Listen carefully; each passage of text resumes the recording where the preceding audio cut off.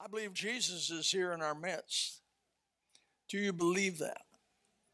He said, where two or more are gathered in my name, there I am in the midst. You believe it? Well, I'm going to talk about belief today. We'll talk about how important it is. It's center stage with the Christian.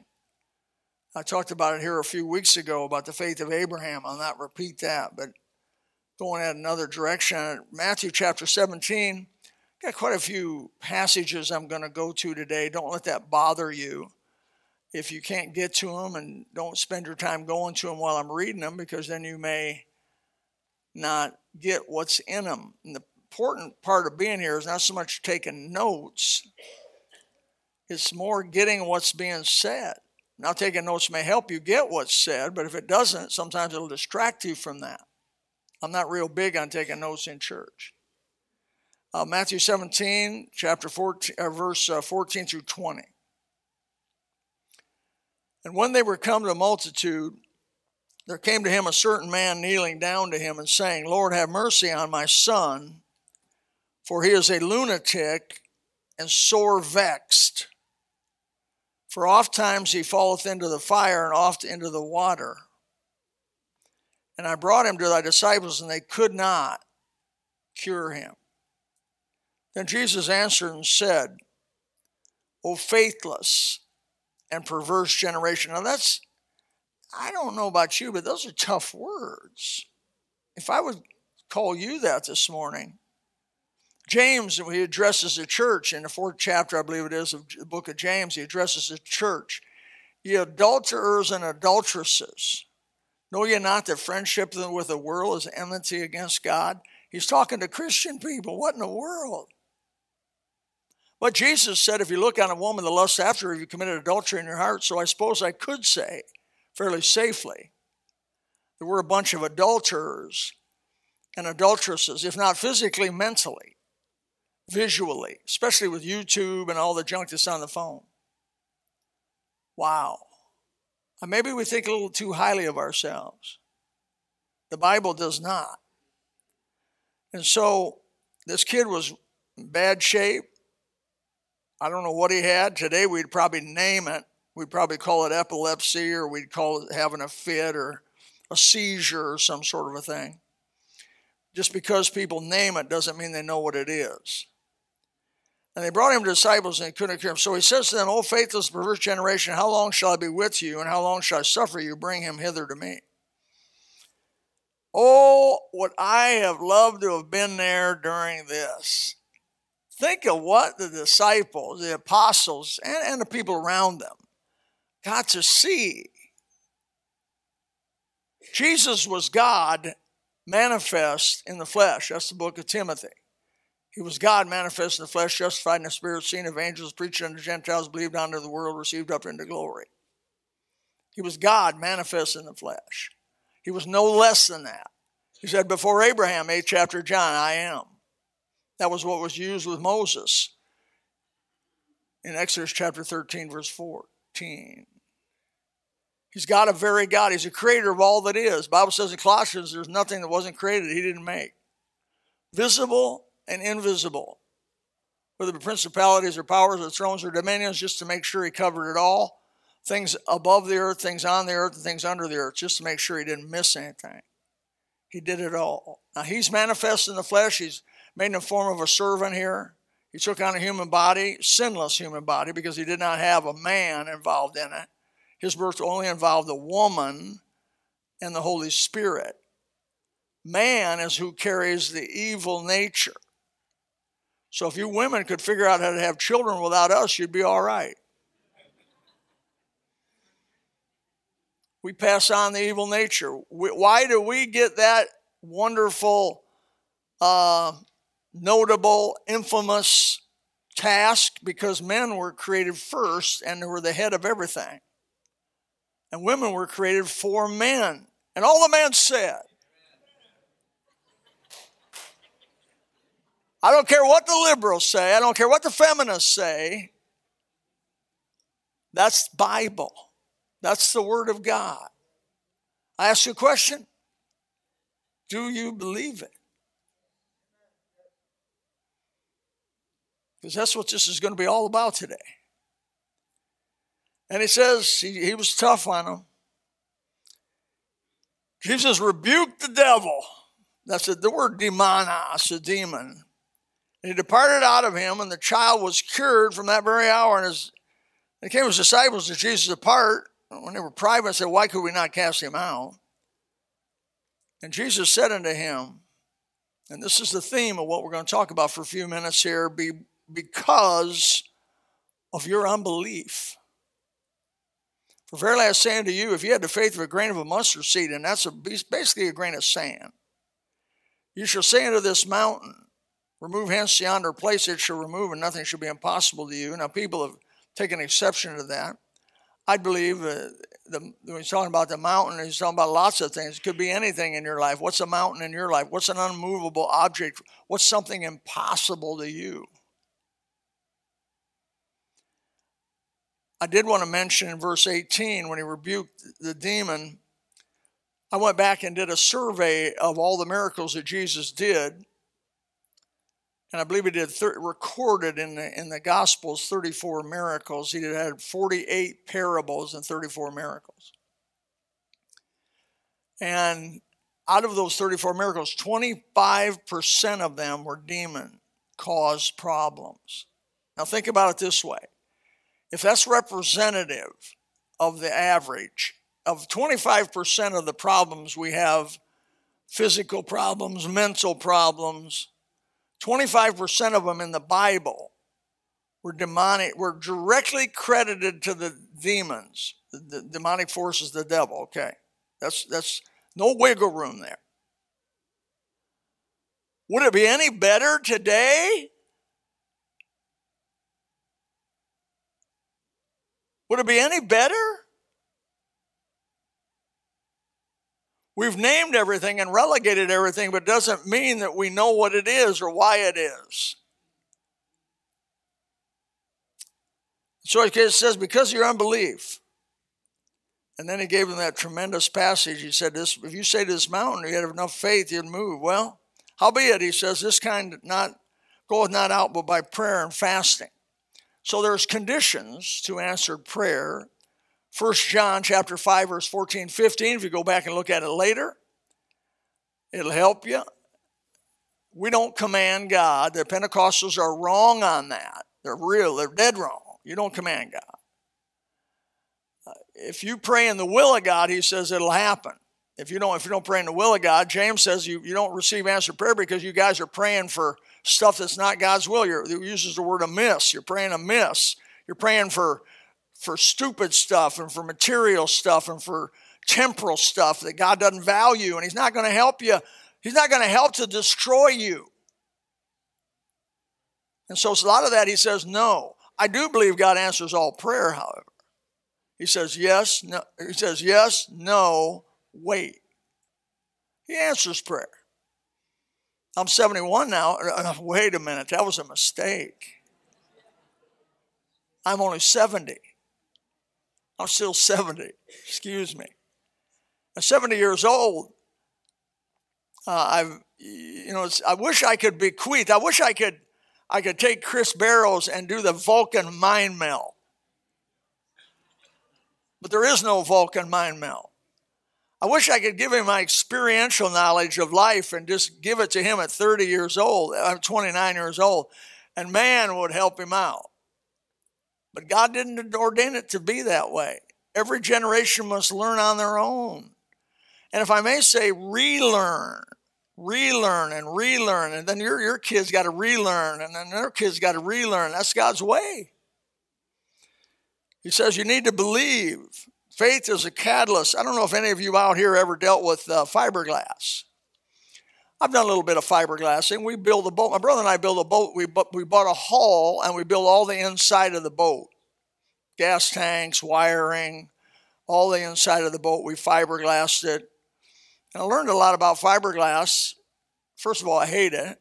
Number two, you better wear a hazmat suit or you'll be itching for the rest of your life, especially when you grind it. And then, but I learned something about what they call catalysts. I wasn't real familiar with catalysts, but you take a gallon of resin and it's neutral. it'll never dry. Paint it all you want, it'll never dry. It'll stay wet like that. I don't know, maybe forever is big, right? But it'll stay wet. It won't help you. But you take this little bottle, it's got this 1 whole gallon of resin.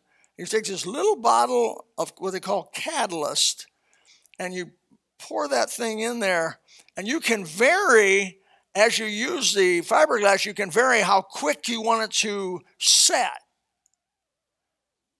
And I remember one guy in a fiberglass store went to a boat place where they were getting some help and we were getting some advice. Went to a place where they're making boats, and a guy ran outside with a paintbrush in a gallon bucket, and it was smoking and making all kinds of noise and boiling. He threw that thing out the door. He put too much catalyst in it. You put too much catalyst in that thing, and boom, man, it'll like light up. It'll fire up. You put too little catalyst in it. Now you can get away with that. It just takes so much longer to dry. But a catalyst is what makes it happen. A catalyst is what makes the resin worthwhile. And in your life and my life, there's one thing that makes God move for you, and that's faith. That's belief. If you believe what he says, and really believe it, he'll help you, and the power of God, like that old resin, will be released in your life. Unbelief is the ultimate evil and foundation, I believe, of all sin. If you go back to the garden, it was unbelief that caused Eve to eat of the fruit of the forbidden tree. She did not believe God. She believed the devil when he told her, this God's holding back on you, and he's not telling you everything you need to know. And if you eat that fruit, you're going to be like him, and you'll know the difference between good and evil. Well, how's it going so far? He lied. She believed the devil over God, who had made her, placed her in the garden, taken part of her out of Adam and made her out of Adam, and they were two, became one flesh, and it was the happiest marriage that's ever been until the fall. As soon as they ate of that fruit, they had a disagreement. What clothes should I wear?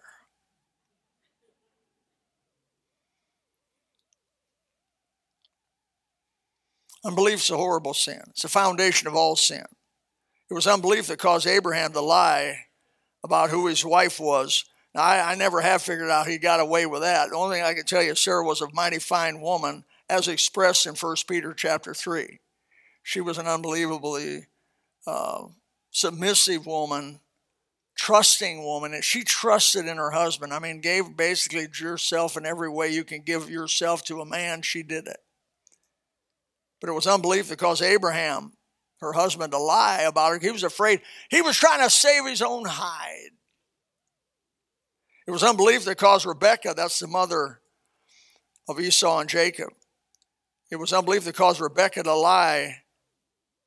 That caused, she encouraged Jacob to lie to her father, or his daddy, excuse me. I'm going to get this right. And pretend to be Esau so he could get the blessing. That's low. I don't know about you. Don't you think that's low? What he did to Esau was low. And Rebekah, that was not her shining moment. That was not her shining moment. That was awful, pitting one brother against the other, because favoritism. She liked Esau. She liked Jacob. She didn't like Esau.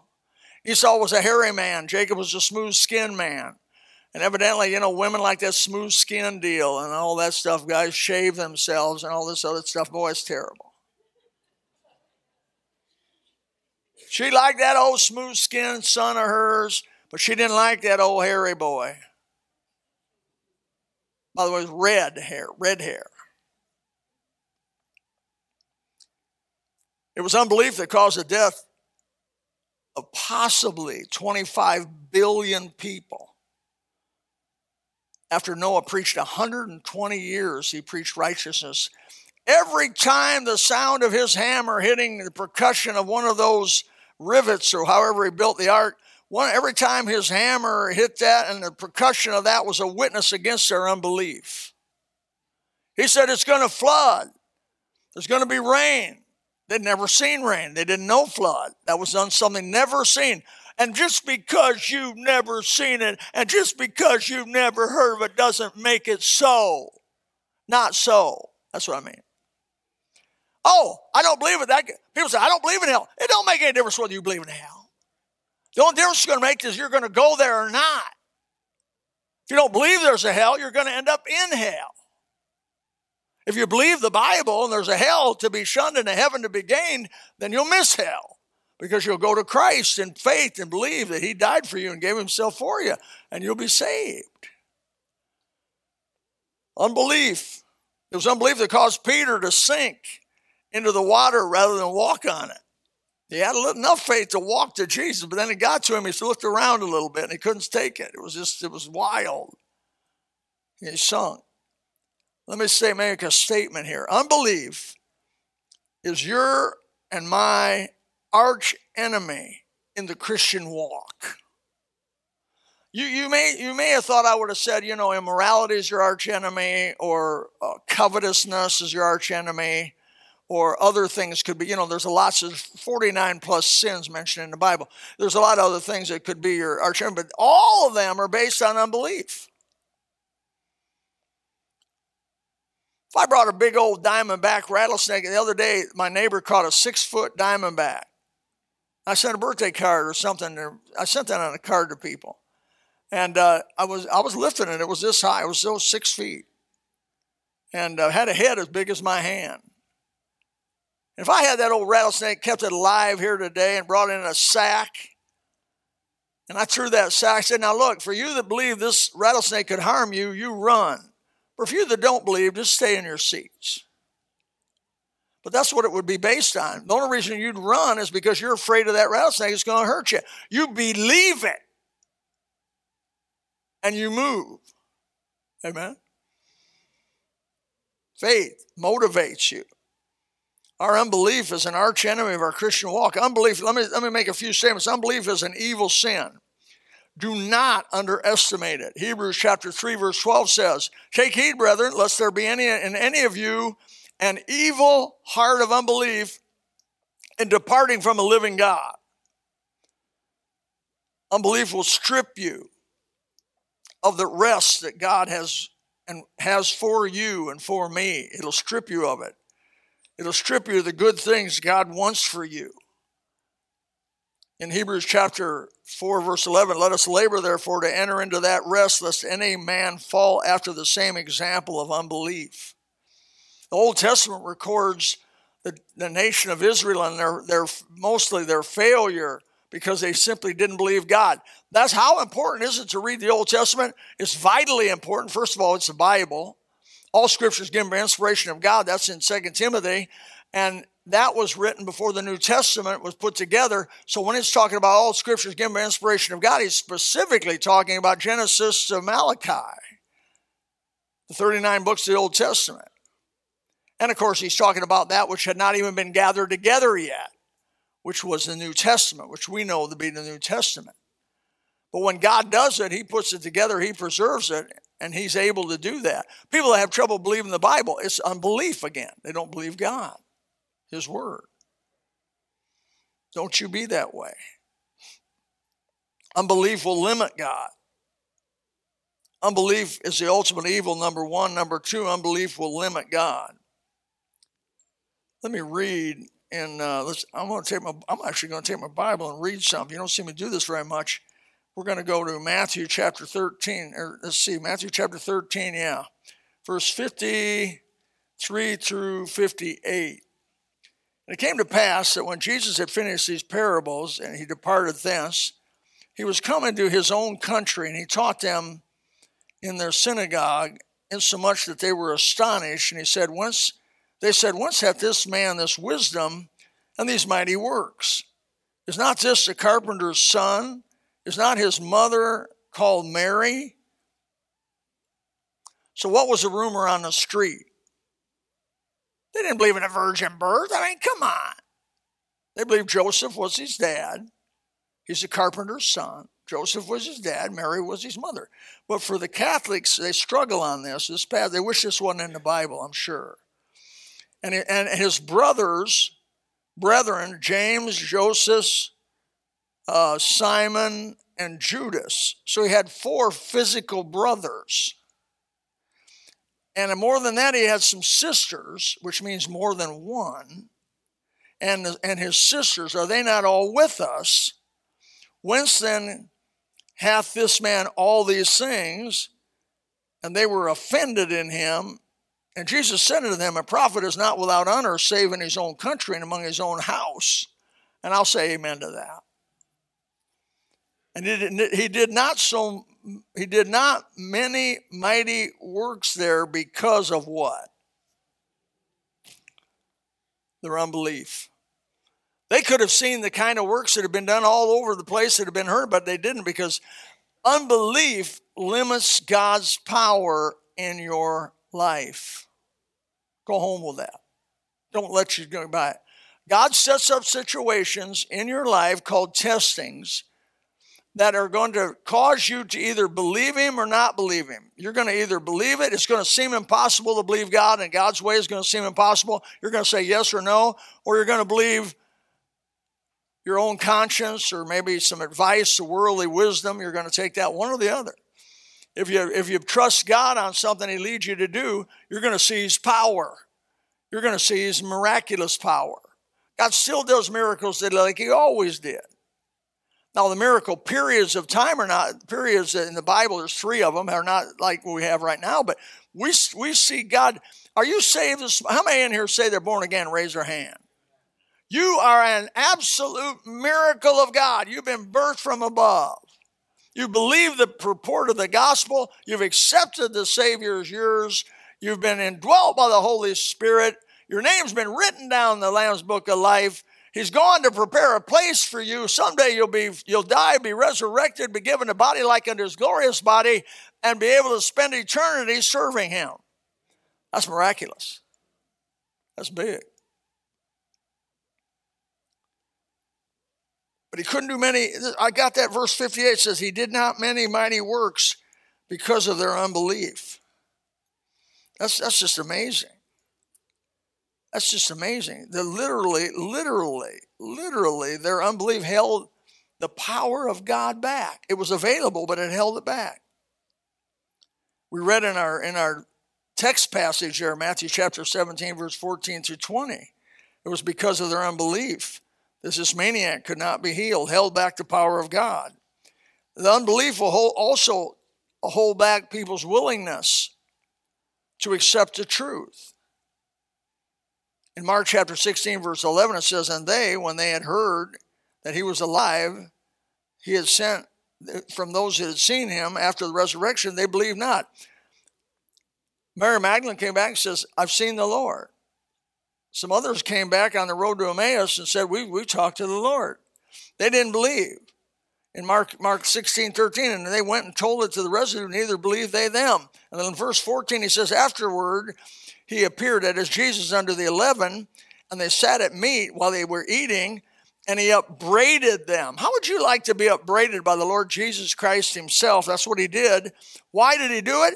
With their unbelief and hardness of heart, because they believed not them which had seen him after he was risen. So unbelief will limit the miracles of God. Unbelief will limit the power of God. Unbelief will limit the acceptance of truth. Just like unbelief destroyed the children of Israel in the Old Testament. In Romans chapter 11, verse 20, it says, well, because of unbelief they were broken off, and thou standest because of faith, be not high-minded but fear.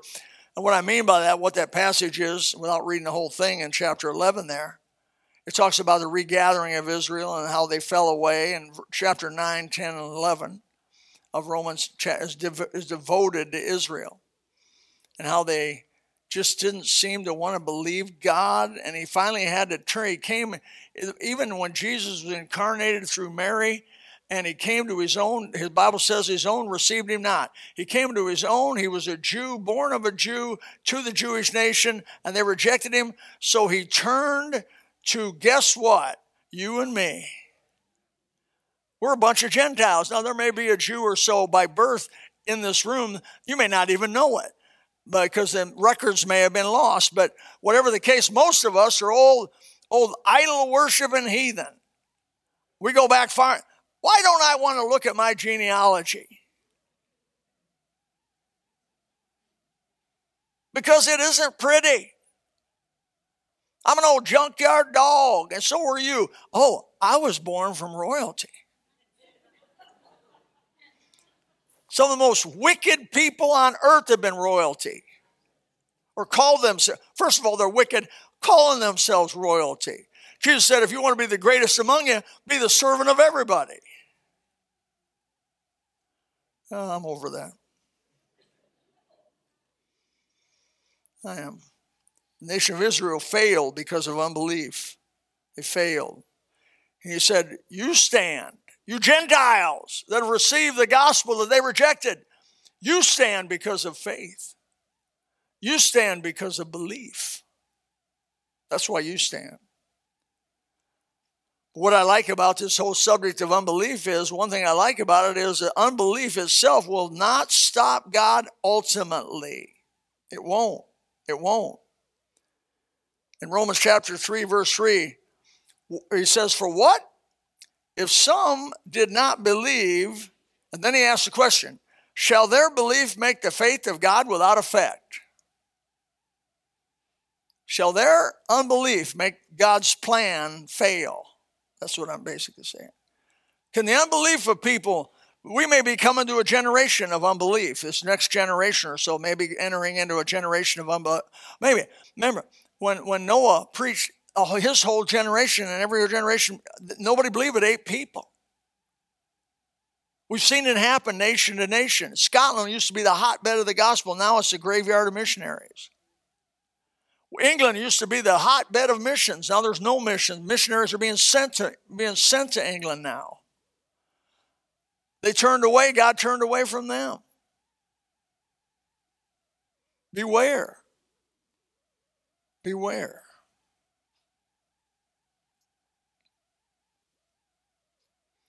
It will not stop God's ultimate plan. It won't do it. Let me read it. Shall their unbelief make the faith of God without effect? The answer in Romans chapter 3, verse 4 is an exclamatory statement. God forbid. Or said maybe like this, God forbid. Will their unbelief stop God? God forbid. The devil thought possibly that Israel's unbelief when Jesus came and their crucifixion of him, he had won.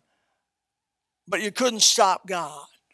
The actual death, burial, and resurrection of Jesus Christ was the very catalyst that the world might be saved. In fact, the gospel went past the Jews and went to the Samaritans and went to the uttermost part of the world because of their rejection. You can't stop God's plan ultimately. The devil's tried to stop it every way but possible. He's tried to pollute the line of Christ. He couldn't do it. He tried to kill Christ when he was 2 years old through Herod. He couldn't do it. He's been after him every time. Eventually, he got him and crucified him to his own demise because God's playing chess. And he's 4 or 5 moves out above the devil. The very thing he thought he won on, he lost. The Bible says the crucifixion of Christ, the resurrection, destroyed the power of the devil. He lost it. Oh, I'd love to have heard him squeal, and scream when that happened. But unbelief will not limit God's ultimate work in your life. God will come to you if you don't believe, and he'll chastise you, and he'll move upon you, and he'll shake you. Something will come in to shake you to your foundation so that your faith will resurrect, so that you'll believe again, so that you'll grab it again. Maybe you got cold. Maybe you got indifferent. Maybe you got sorry, but God will bring something in because Hebrews chapter 12 says we're children as born again believers. He's not going to let you go out there. Just like a mom and dad ain't going to let his kids go out there as much as possible. They'll try to bring them back and help them. Eventually, make them wake up. God will do the same for you and me. He's not going to let our unbelief, He's going to work with you. He's going to bring hard things to you. When I got saved, man, that's just the beginning of my Christian experience. One hard thing after another hard thing after another hard thing God has brought into my life. One challenge after another challenge after another challenge. I just get done with one, and I'm like looking around. I get a little rest period. You get a little rest period. And then God brings another challenge up. You say, well, maybe that's the last. And it's the last one. The last one is when you get, whoop, when you're gone. Hey, the game's not over till it's over. You know the challenge of being old? You do know the challenge of being old. Many of you know the challenge of being old, don't you? Sometimes one of the challenges is, what's the sin of old age? Pride. Pride of life. You accumulated some money, you accumulate some position, you accumulate some fame, you accumulate some wisdom, and you can walk around like you're hotsy-totsy. You're still the 18-year-old, 17, 16-year-old kid you ever were by the grace of God in God's eyes. The older you get, the smaller you need to think of yourself, not the bigger. I wrote myself a birthday card. My birthday's coming up, if you want to know. Don't send me anything. No, it's okay. December 23rd. Don't send me anything. I'm not trying to get anything. But I wrote myself a birthday card. I write you birthday cards. Well, you know, the computer spit that card out, and I had to write something on it. It said, Bill Lytell. I said, okay, Bill Lytell, the Bill Lytell. I wrote it on, I got it on my fridge against my wife's will. Because I am the man of my house.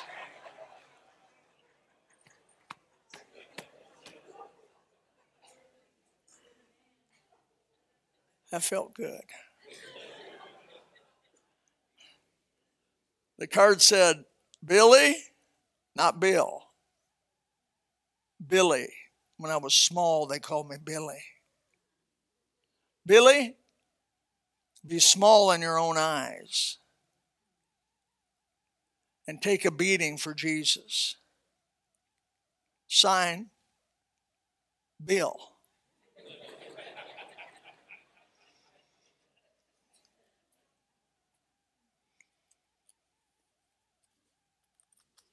It's not about our strength or our might.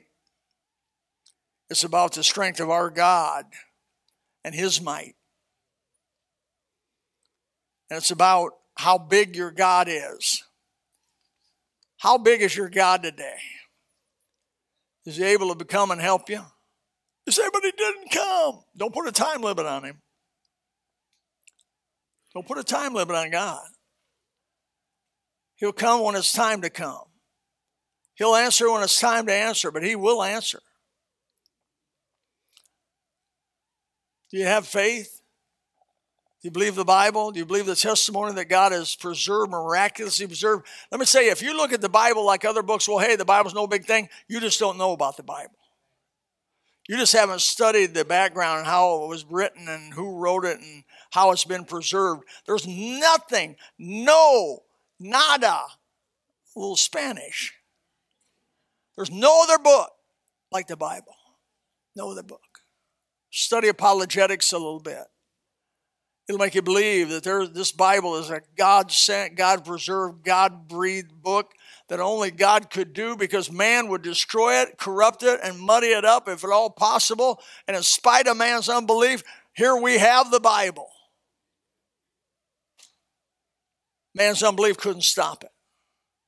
Man's unbelief couldn't stop Jesus. And man's unbelief won't stop your salvation if you'll trust Him as your personal Savior.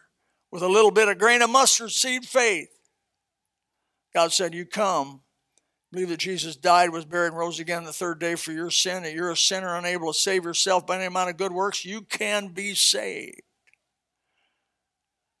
Wow. And have eternity with God. Father in heaven, thank you for the few minutes we've had together. Pray that the power of the Holy Spirit may be present at this moment. That you would help, Father, there would be belief in the simple recorded Word of God.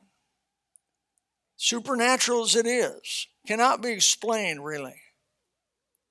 Supernaturally, come at this moment. Save some people. Help the Christians that are discouraged to jump back up on the train and get it back on. To believe in God. If you believe the Bible, you're going to want to read it or listen to it. If you believe it and you think it is what God said it was, you wouldn't let anything stop you from reading it and from digesting it and from inculcating it into your world. Because this is a very God-given word from heaven. Help us, Father. In Jesus' name, amen. If you would like to know more about the Lord Jesus Christ, you may contact us at the church website, gospelbaptistchurch.com, or you can go to Facebook and type in Gospel Baptist Church, Bonita Springs, Florida. Also, you could call the church office at 239-947-1285. Thank you, and God bless.